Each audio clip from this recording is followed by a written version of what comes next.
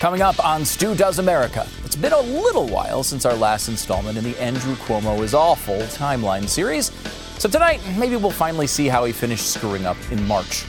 Then the resurgent Drew Holden calls in to discuss John Bolton and remind us that media's new golden mustache boy was viciously hated by them when he wasn't helping their narrative. And Blaze TV's Pat Gray swings in to talk about our national anthem and why he will kill us all, and then himself if we switch it to John Lennon's Imagine. Can't happen. Subscribing, liking, and commenting on our videos on YouTube is a huge help in smashing the algorithm bots that are determined to censor rational conservative voices. Click that thumbs up right now, if you would. Just right now. Just click it if you're on YouTube. You can also find the show for free every single night by searching YouTube for Stu. I'll be the first one there. Every click you make, every view you take, I'll be thanking you. Even that song would be a better anthem than Imagine. And feel free to enjoy the show, minus my stupid face, on all your favorite podcast providers. Just be sure to leave behind a 5-star review and subscribe. Finally, subscribe to blazetv.com/Stu and use the promo code Stu because that's how they know you like this stupid show. And I get to take $10 off. I had to wrestle our web guy to get that discount, by the way. I'm not entirely sure why Glenn made us do it in Jell-O, but you know, what are you going to do? It's a job. One more thing to always remember before we get going. Andrew Cuomo is awful.com. Stu Does America. Ah, yes, our buddy, Andrew Cuomo. It's been a little bit since we've discussed Andrew and his failure of a coronavirus response. But you know what, Andrew? You were never far from our hearts. Previously on this show, we attempted to cover every terrible decision the good governor made while trying to weather the COVID storm. In fact, we were going to do it all in one monologue, and we made it through like the first week. And then on the next episode, we made it through like the second week. Ladies and gentlemen, I do believe that we can get through the entirety of March 2020 on this episode tonight, but I make absolutely no promises. Real quick, though, before we begin, let's have a quick reminder of just how low Andrew and his brother Chris have taken their careers of politician and journalist. I hope you are able to appreciate what you did in your state and what it means for the rest of the country now, and what it will always mean to those who love and care about you the most. I'm wowed by what you did, and more importantly, I'm wowed by how you did it. This was very hard. I know it's not over, but obviously I love you as a brother. Obviously I'll never be objective. Obviously I think you're the best politician in the country. But I hope you feel good about what you did for your people, because I know they appreciate it. I feel physical pain after watching that clip.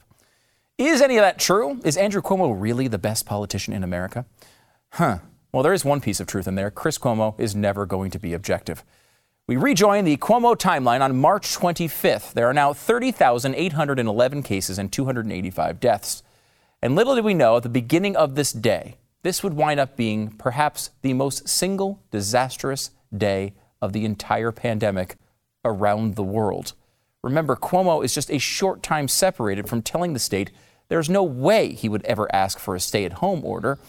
Now he's begun to recognize how badly he's dropped the ball and takes a couple of different lines of defense. First, New York is a canary in a coal mine. You know, heed our warnings of this unavoidable thing that my incompetence can't possibly explain. We have people who came here from China, who came here from Italy, who came here from countries all around the globe. We have international travelers who were in China and who were in Italy and who were in Korea and who came here. And I have no doubt that the virus was here much earlier than we even know. And I have no doubt that the virus was here much earlier than it was in any other state, because those people come here first. It's fair. I mean, who could have possibly predicted that New York City was a hub of international travel? I don't know why you'd need to act early with that resume. On March 25th, Cuomo also had to face an embarrassing report from Vice, who exposed his previous lie about inmates making hand sanitizer. In reality, they were just bottling it. Also, it was just a dumb publicity stunt anyway, and I will spare playing you the clip of how he sniffs his hands and brags about the floral scent, including hydrangeas. But it was this fateful day, March 25th, when Cuomo would issue the health directive that would end the lives of countless numbers of the most vulnerable among us. This March 25th directive literally guaranteed that New York would import known COVID-19 positive patients into nursing homes. Quote, no resident shall be denied readmission or admission to the nursing home solely based on a confirmed or suspected diagnosis of COVID-19. This is a highly contagious virus which obliterates elderly people with pre-existing conditions, and he essentially guaranteed its transmission on a massive scale. But it's worse than that. Nursing homes, quote, are prohibited from requiring a hospitalized resident who is determined medically stable to be tested for COVID-19 prior to admission or readmission. I swear to you that this is true.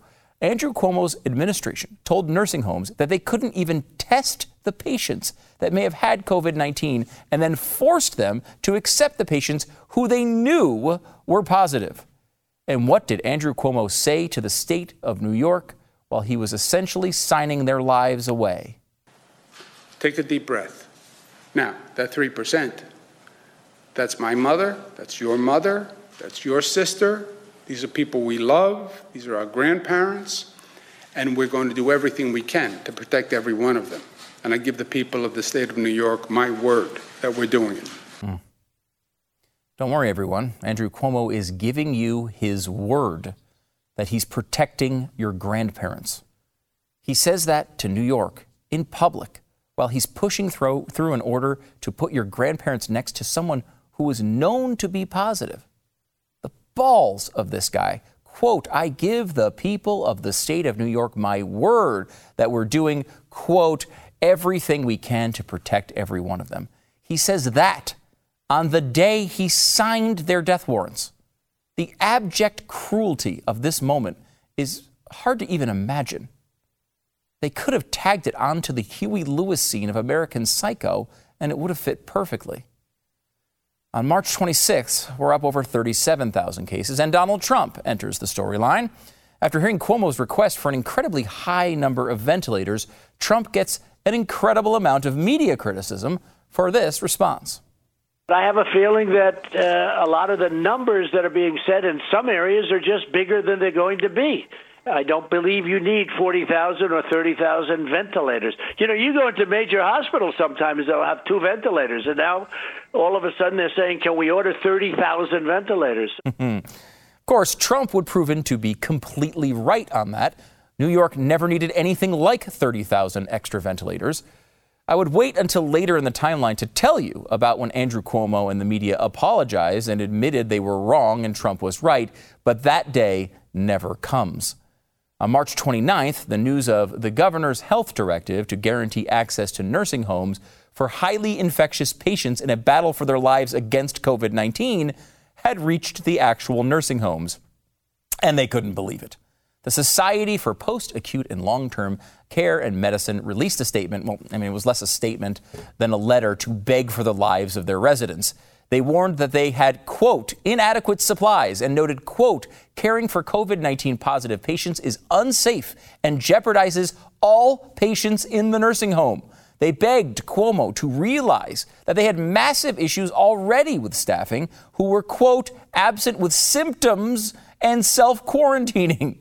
They went on to say, quote, nursing home capability to provide high-quality infection control may be limited due to situational factors out of their control, such as competencies of remaining available staff and loss of physician and advanced practice providers due to illness, quarantine, or surge needs at other institutions. And that, quote, many homes do not have private rooms. Did this persuade Cuomo to bail when he could have still saved thousands of lives? Of course not. On this day, Cuomo's response had proven to be so inadequate, Rhode Island decided to ban anyone from New York from coming into their state. Cuomo would do what Cuomo does and get in front of cameras to complain. I spoke to the governor of Rhode Island yesterday, and we had a conversation. I don't think the order was called for. I don't believe it was legal. I don't believe it was neighborly. It wasn't neighborly. Fast forward to this week when New York's situation had mostly passed after becoming the worst single situation in all of the world and some southern states faced an outbreak. What would Cuomo do? Ban travel and force quarantines. So neighborly of him. After talking trash about those states the day before, he would then troll those struggling states on Twitter. Quote, "When New York needed it, our fellow states answered. We'll never forget that generosity, and we are going to pay it forward. We are reaching out to Florida, Texas, Arizona, and other states with high COVID infection rates to offer any assistance we can." He is the worst. On to March 31st, we started this part of the timeline with Andrew's brother, Chris, slobbering all over his incredible legacy, which is mainly one of efficiently ending lives prematurely.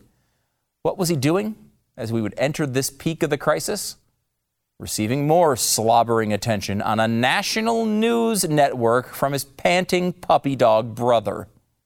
With all of this adulation that you're getting for doing your job, are you thinking about running for president? Tell the audience.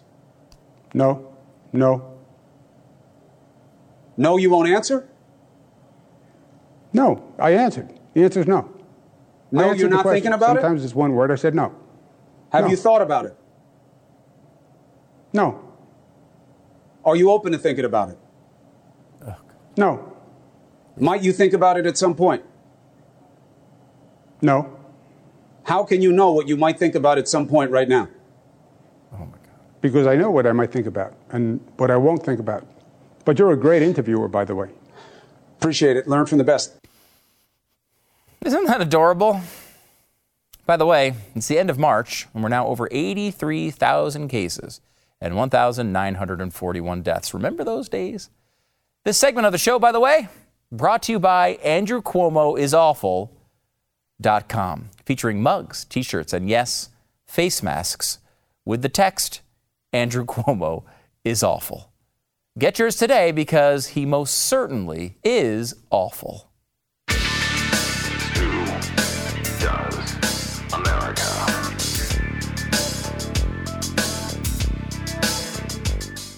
Trying to sell your home is challenging, and that's why you need a real estate agent who's going to come in and take charge of the situation. Need your house painted? Well, here's who you talk to. Need to replace those stairs in the backyard? I got the phone number right here. It's dialing right now. Talk to the person. Roof repair. I know a guy. That's the person you want. You want the person who's tied into the community, who knows this whole thing frontwards and backwards.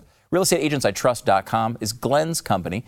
And when you have the kind of agents who work with us working for you, you can rest assured that you're going to be in the hands of a capable team of people who will see your selling process through from the day you interview them to the moment you sign on the dotted line. Same goes for buying a home. When you choose your agent through Real Estate Agents I Trust, you've just partnered yourself to a competitive winning machine. Yes, it's true. A team of people who are going to see it through to the very end. All I know is there was not even a way to figure out who a good real estate agent was before this, and now there is. They've screened all these people for you. These are the people that know the community, know your values, understand, they're fans of the show. They're good people. RealestateAgentsITrust.com. Real Estate Agents I Trust, the name kind of says it all. Go to RealestateAgentsITrust.com. Do it now. RealestateAgentsITrust.com. For many years, it seemed that the media had turned John Bolton into a war-craving monster, constantly searching for his next target to invade and destroy. Almost on a hairpin, it now appears that the media have decided that John Bolton will be the confessional hero that rescues the country from the wrath of Donald Trump. Two completely opposing viewpoints, zero media self-awareness, of course. Drew Holden from The Resurgent is here to help us understand the media's change of heart and their ongoing love-hate relationship with John Bolton. Drew, thanks for coming on the program. Stu, pleasure's mine. Appreciate you having me back. You have another one of your very now famous Twitter threads where, and I'm glad you did this one because John Bolton has been a hated figure among media for as long as I can ever remember him being in the public eye, and now they've completely turned and gone the other way. Yeah, I mean, it's amazing, really. Bolton has been a war criminal. He's been a threat to the stability of the world, the stability of the United States. He's been hated by every segment of the media for as long as, I mean, these are going back to the W. Bush days. And now, all of a sudden, he is not only the moral arbiter who is going to get us out of this, but he is a good, believable person. At the drop of a hat, as soon as he decides to put out a book with a 7-figure book signing deal. Good for him. Let's go through some of your tweets from this thread because they're great. Rolling Stone has a great one. Stop calling John Bolton a hawk. A hawk is a noble, useful bird. Bolton is a war criminal. Now, the damning drip, drip, drip from John Bolton's leaked manuscript chronicling some of President Trump's wrongdoing with Ukraine continued on Friday. Wow, the tone's a tad different, I'm noticing here. Slightly different, can't you tell? It's remarkable. I mean, you would think this man had just fallen out of the sky and didn't have a long-standing history as a person of interest to the American media for decades. Al Jazeera is on there, too. The Ugly Americans, from Kermit Roosevelt to John Bolton. The regime John Bolton serves is the most naked and vulgar face of brutish power, lacking any semblance of legitimacy, says Al Jazeera. Now it's just very simple. They're just covering the news. President Donald Trump not fit for office, says ex-White House aide John Bolton. Let me give you a couple more here. Because these are, I don't know how you find all this stuff, man. You go back and you dig these things up, and it's just embarrassing.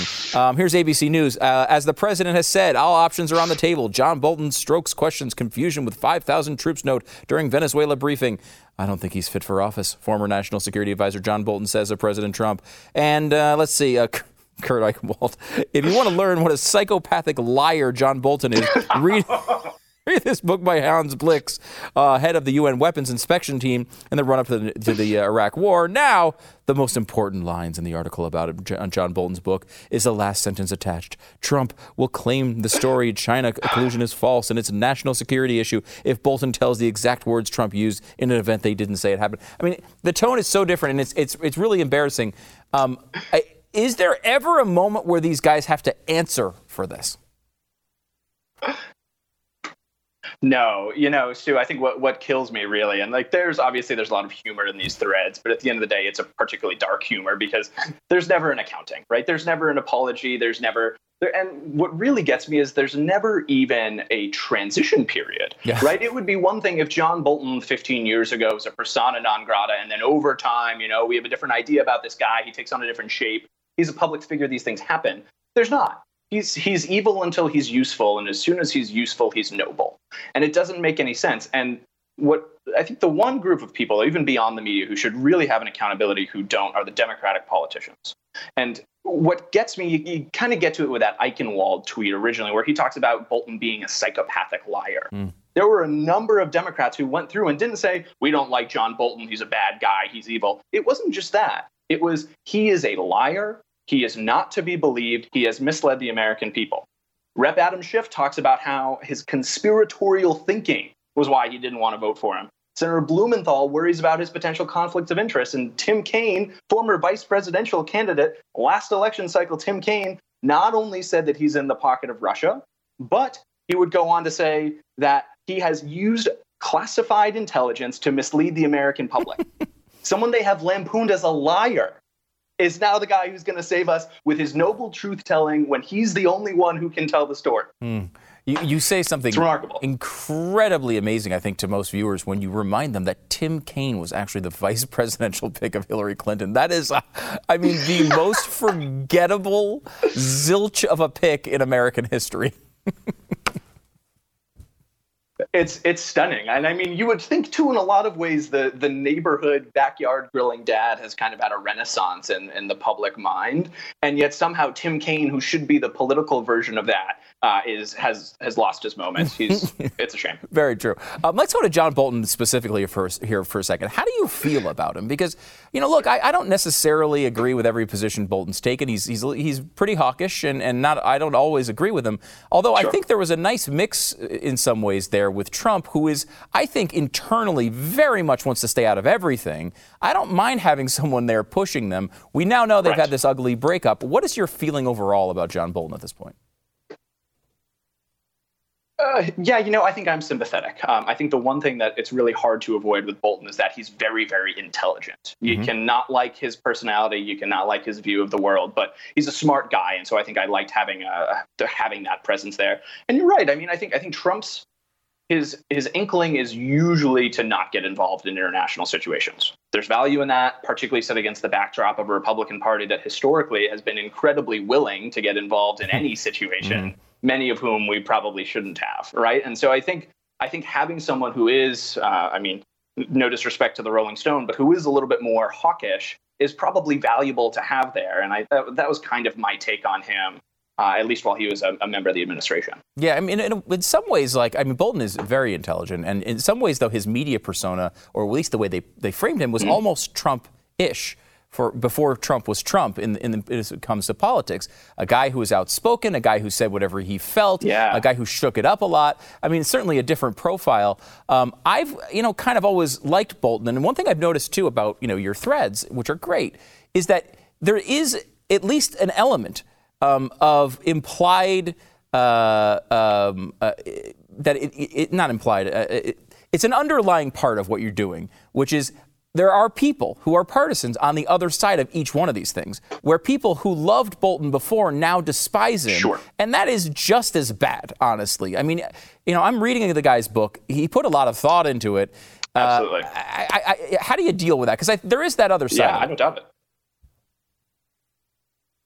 Yeah, I agree. I think there have been a lot of claims that have come out of Bolton's book that I read, and I was like, well, one, I could, and I think this is why it gets so much traction. There's the step back of I could envision Trump saying something like that. Right. And that always gives you pause. And you're right. I mean, he was, you think, I remember, what would have been a year or so ago when Nikki Haley first stepped up and said, we shouldn't be a member of the UN Human Rights Council. And a lot of conservatives were like, yes, absolutely. Look at the history of this organization. Look at the people who are on board with it. And why would American tax dollars go to that? That was Bolton's idea. Bolton was the first guy from any institutional perspective who led that charge in a very deliberately anti-institutionalist way. And I think a lot of conservatives, myself included, appreciated that and continue to appreciate that about him. Yeah. In terms of the book, I think one of the things that I really do get shaken up about is he doesn't have any notes. He's written this entire book based on his memory, in some cases going back years. That's disconcerting. What I'd like to see happen is let's try and get some verification of what he's saying in his book. There's a lot of, there are private conversations that are talked about between the two of them that we're never probably going to know the answer to, right? But I think there are serious, genuinely mystifying and inhuman claims that come out of that book, particularly about Trump's encouragement to China to put Uyghur Muslims in concentration camps. That's something we should get to the bottom of. We should have an accounting of what our government is saying about the most dramatic human rights violation that's going on right now. We should figure that out. But it is really hard to take Bolton at face value for me. Yeah, no, it's understandable. I will say this, though. A lot of attention has gone into Trump versus Bolton in this book. The thing I've taken out of it so far, and I'm not done with it yet, is Bolton hates Nikki Haley. Despises Nikki Haley with every fiber of his being. It is very clear, very early on. That's half the reason he wrote this book. Yes, exactly. And, you got to wonder, is this going to be a lodestone around her neck moving forward? She's obviously someone with a ton of political ambition. Is some of this an attempt to cut her down to size? She's, I think, someone who a lot of conservatives, listen, I got to be honest with you, I don't necessarily get all of the Nikki Haley love. A lot of my fellow young conservatives in D.C. kind of make her out to be this perfect, amazing potential candidate. I don't really see it. And I wonder if this starts to change some hearts and minds of people for someone who could potentially be a presidential or vice presidential nominee for the Republican Party in a few years. Drew Holden, we got to leave it there. Drew Holden's from The Resurgent. You got to follow him on Twitter. Make sure you do that, and we'll retweet his John Bolton's thread as well. Drew, thanks for coming on the program. Back in a second.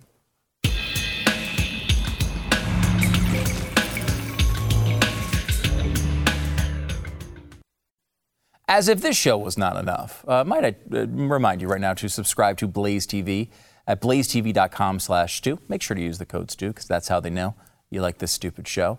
I will say, earlier in this week, we told you about a great special Glenn had on, which is only available at Blaze TV. The funding of the Black Lives Matter movement, which is something you're not going to get anywhere else. You're not getting that through the media. And I wanted to point you to another amazing thing that happened on this network this week. Somehow, Steven Crowder was able to Airbnb Raz Simone's apartment in Seattle. I can't even describe what a great idea this is. And while they were there, they decided to set up a new Chaz. Now, remember, in Chaz, Raz Simone was the guy who was kind of the warlord running the place. We were trying to get him to run for president of Chaz, Raz for Chaz 2020. I don't know if that ever happened. But they actually were able to get this apartment, and his guys were there setting up a new Chaz inside of Raz's apartment. You got to watch a clip of this. Even Brendan, tell us what's going on in New Chaz. Yeah, so no one's showed up yet, but we have developments. We have a list of demands. Oh, good. Can I see what they are? Okay. All right.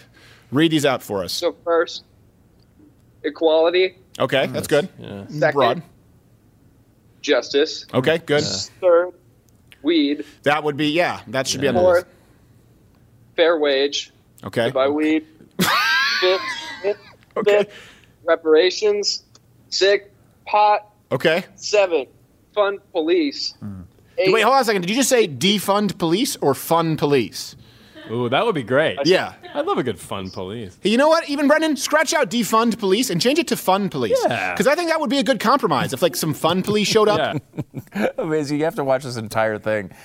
Steve, the new Chaz sounds like a pretty promising place. I don't know if they're taking new residents at this point. Something tells me that Raz Simone might not be Airbnb-ing his apartment for a little while after this. I'm sure he was thrilled, though.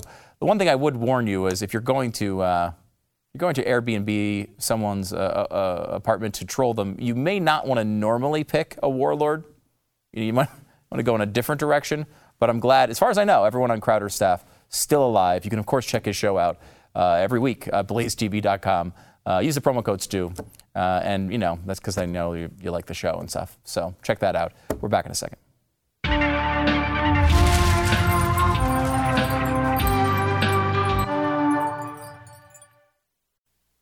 I'm joined now by someone you may recognize, host of Pat Gray Unleashed. His name is Pat Gray. He's right here on Blaze TV. You can check that out. Of course, be sure to swing by the YouTube channel as well. Subscribe to The Daily Show. Get it all right there. Pat, imagine there's no Star-Spangled Banner. It's easy if you try. Is this something that would be... I mean, because Francis Scott Key, total racist, slave owner, horrible human being in every way imaginable. Right. We can't keep his song as the national anthem, can we? Yes, we can. Yes, that probably surprises you, but yes, I think we can. It's disturbing.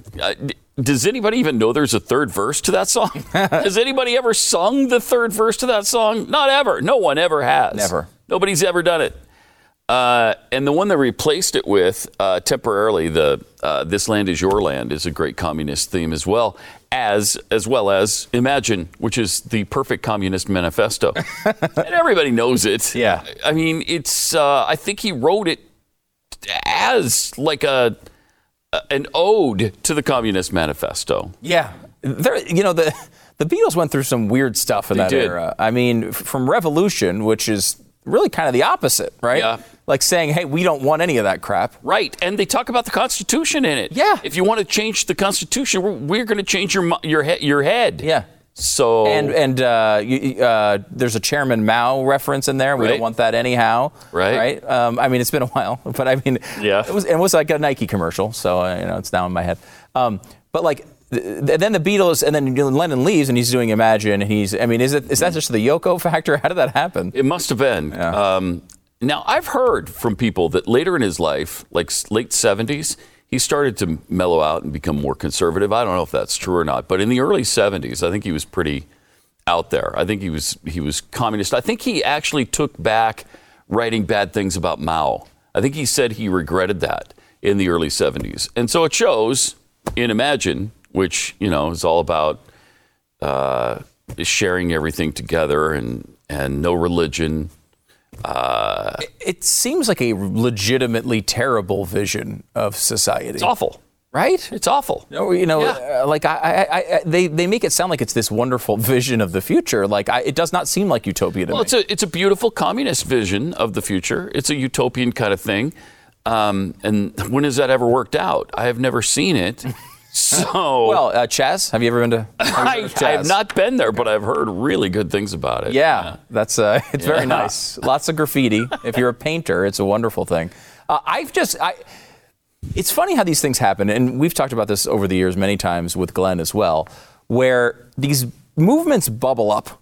Like they kind of hang out under there, and you hear things like, $15 minimum wage, or, ban ICE, or defund ICE, and defund the police. And these things bubble up under there, and they don't feel real at all. They just feel silly. And then all of a sudden some event happens, and they are the thing that everyone's talking about. And they start to feel real. Yeah. The defund the police thing even kind of feels real. Yeah, well, it happened kind of in Minneapolis, right? It's nuts. Yeah.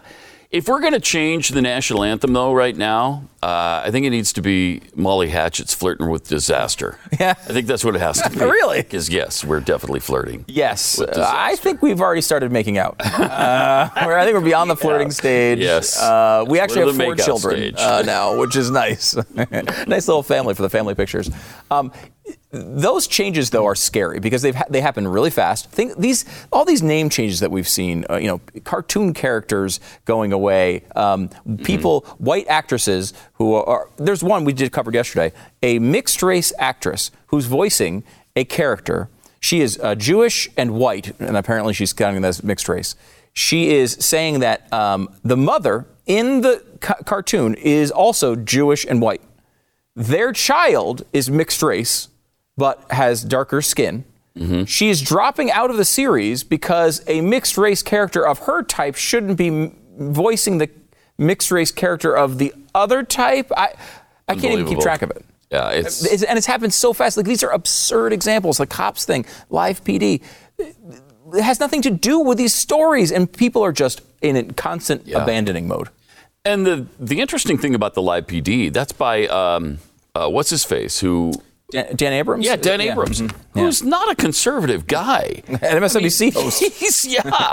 He's like a progressive guy, and he's losing his show over it, and he's not happy about it either. I was kind of surprised that he really kind of spoke out. I thought he might be, it's a bad show because it's about cops. But no, he wasn't like that at all. Well, it's absurd. If you think about one of the solutions for all these cop problems, what we're told about all the time is they need to have these body cams on them all the time because then we can really record them. Now, every police officer I have ever spoken to in my entire life loves the body cameras because it constantly gets them out of fake allegations, which still continue to happen despite the body cameras.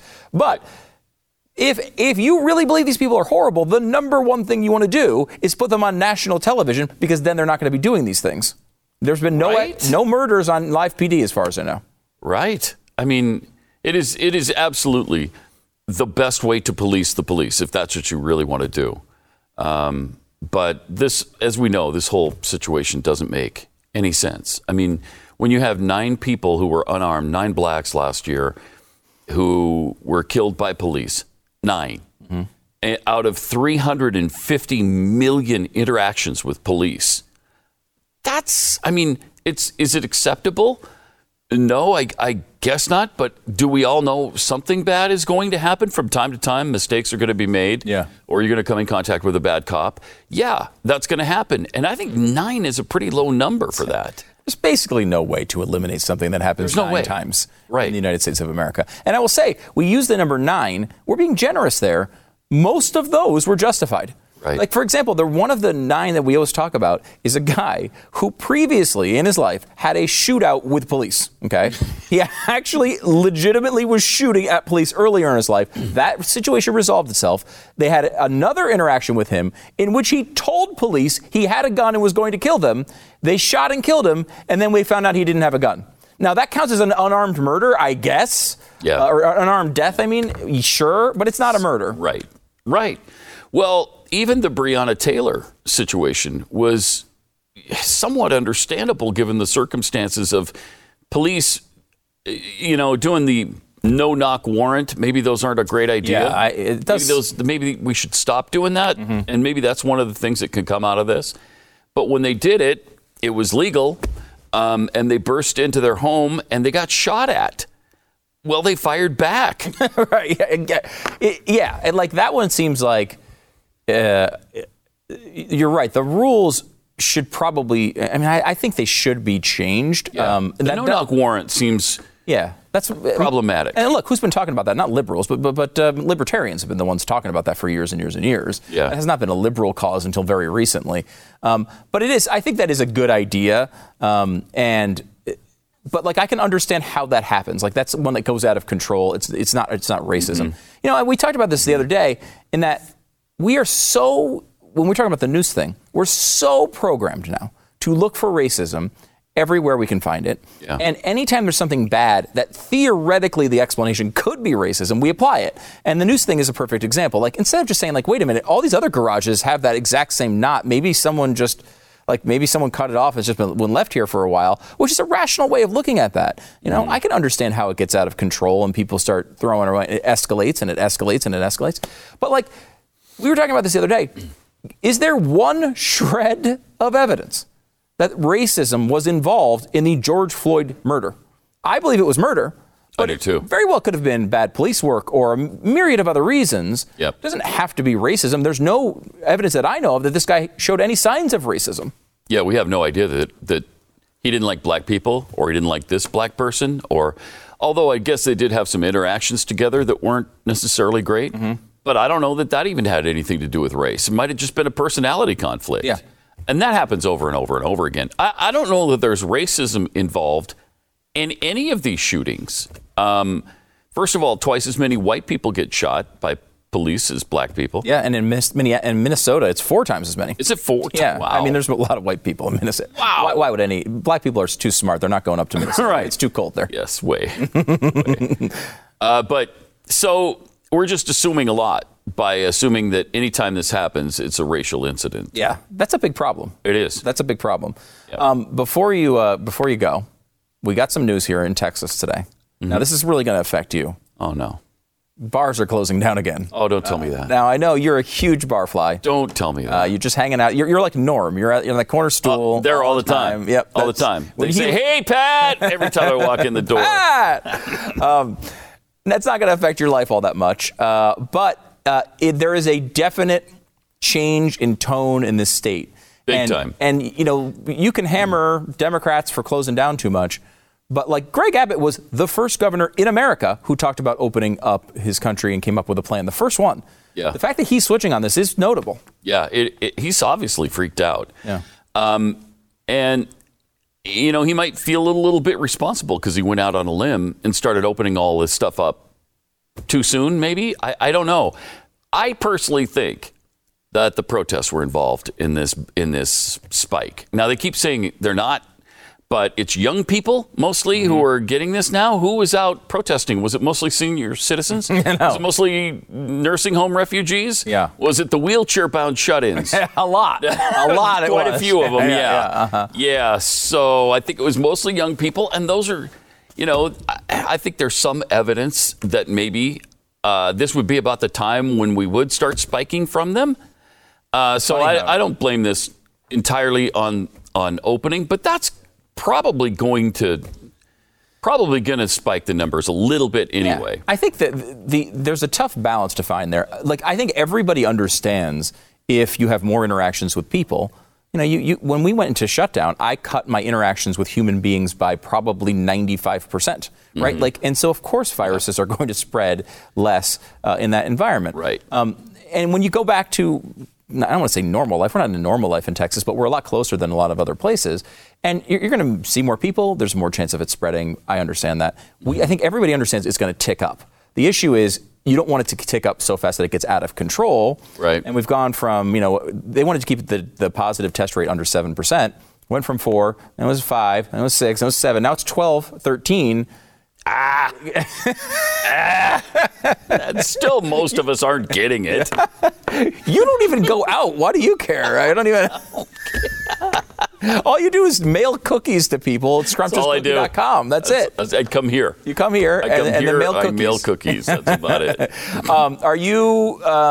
What's your? Because I get the sense. And before we're almost out of time, but like I get the sense on the kind of conservative side of things, people are generally skeptical, obviously, of government actions, which we both are, but also just like almost this idea that people are taking this too seriously or doing too much to shut the economy down.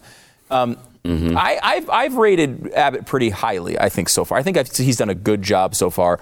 That's going to start turning, though, if he starts closing things down. The conservatives are going to start getting pissed. Yeah. Well, how do you think that he's done so far in Texas? I think he's awesome. But he's the best governor we've ever had, by far. By far. And I forgive him for trying to go too fast on the economy because we all saw the economy tanking and we're worried about a Great Depression coming. And so he was, I think, freaked out about that and was like, okay, let's get this thing open back up. Let's go here. Yeah. And that's understandable to me. Yeah, I think so, too. And part of it, and the other side, though, what about the shutdowns now? That also, I understand it. Yeah. And maybe the bars, is a good idea. People don't care. They have a couple of drinks and then they're just in each other's faces, like yelling at each other. And this is why alcohol's a bad idea. Yeah. This does not work out well for people. Yeah. I think it's going to be interesting to see how conservatives react to it. Because people want these things to be open, but you let this thing get out of control. I don't want Manhattan. I don't want another shutdown. No, nobody. I don't want that. I will throw a mask on every freaking day to go to the grocery store if I don't have to go back to that life. Pat, keep these damn restaurants open. I need them. As you can see, I've been going to them too. Obviously, yes. I've been going, and I'm not. It doesn't worry me at all. Have you been bothered by any of it? I haven't been the least bit afraid of getting COVID. Going to a restaurant. No, I try. If the weather's nice, I'll stay outside. You try to if it was a jam-packed bar, I would definitely avoid it at this point. Oh, I would too. Indoors, crowded, and like an outdoor football stadium that's half full. I'd go to that. Yeah, I would. I would too. All right, Pat Gray. Look. If you lose access to restaurants and you need nutrients, that's why scrumptiouscookie.com exists. They'll just mail it right to you. Full of nutrients. It's one of the healthiest. Well, the good thing about it is one cookie is enough food for the entire day. And it's for sure. Oh, it's so good. A lot of butter. A lot of butter. A lot of butter. A lot of butter. Pat Gray Unleashed is right here. A little bit of sugar, too. A tad? Yes. I noticed it was a little sweet. Pat Gray Unleashed right here on Blaze TV. By the way, you can go to blazetv.com/Stu. Use the promo code Stu because that's how they know you like this stupid show. You can check that out and get all of Pat's stuff also on YouTube. And you have a new T-shirt out, or a couple new things out, right? Yeah, I'm trying to think what the latest. Oh, we had the I don't know, Ask Cardinal Joe Tobin T-shirt. He told me about this. That's available now. So there's a long backstory to that one. It's fantastic. It's too long. We're out of Check time. out all the merchandise on Blaze. It's if you go to Stu Does Merch, I know it sends you to the merchandise page, so you can see that there and click over to the Pat section. I don't know how else you get there. Check that out now online at studoesmerch.com. Pat, thanks for coming on, man. Yeah, thanks. All right, see you in a second.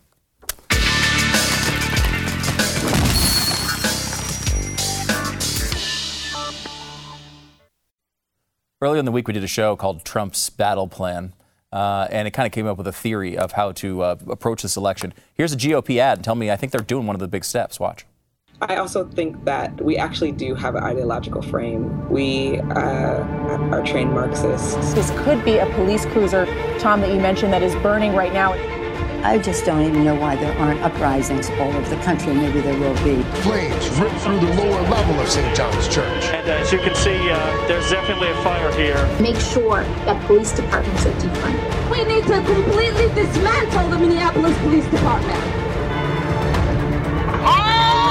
I mean, this is exactly the stuff that they need to be talking about. That essentially Joe Biden is a Trojan horse for this.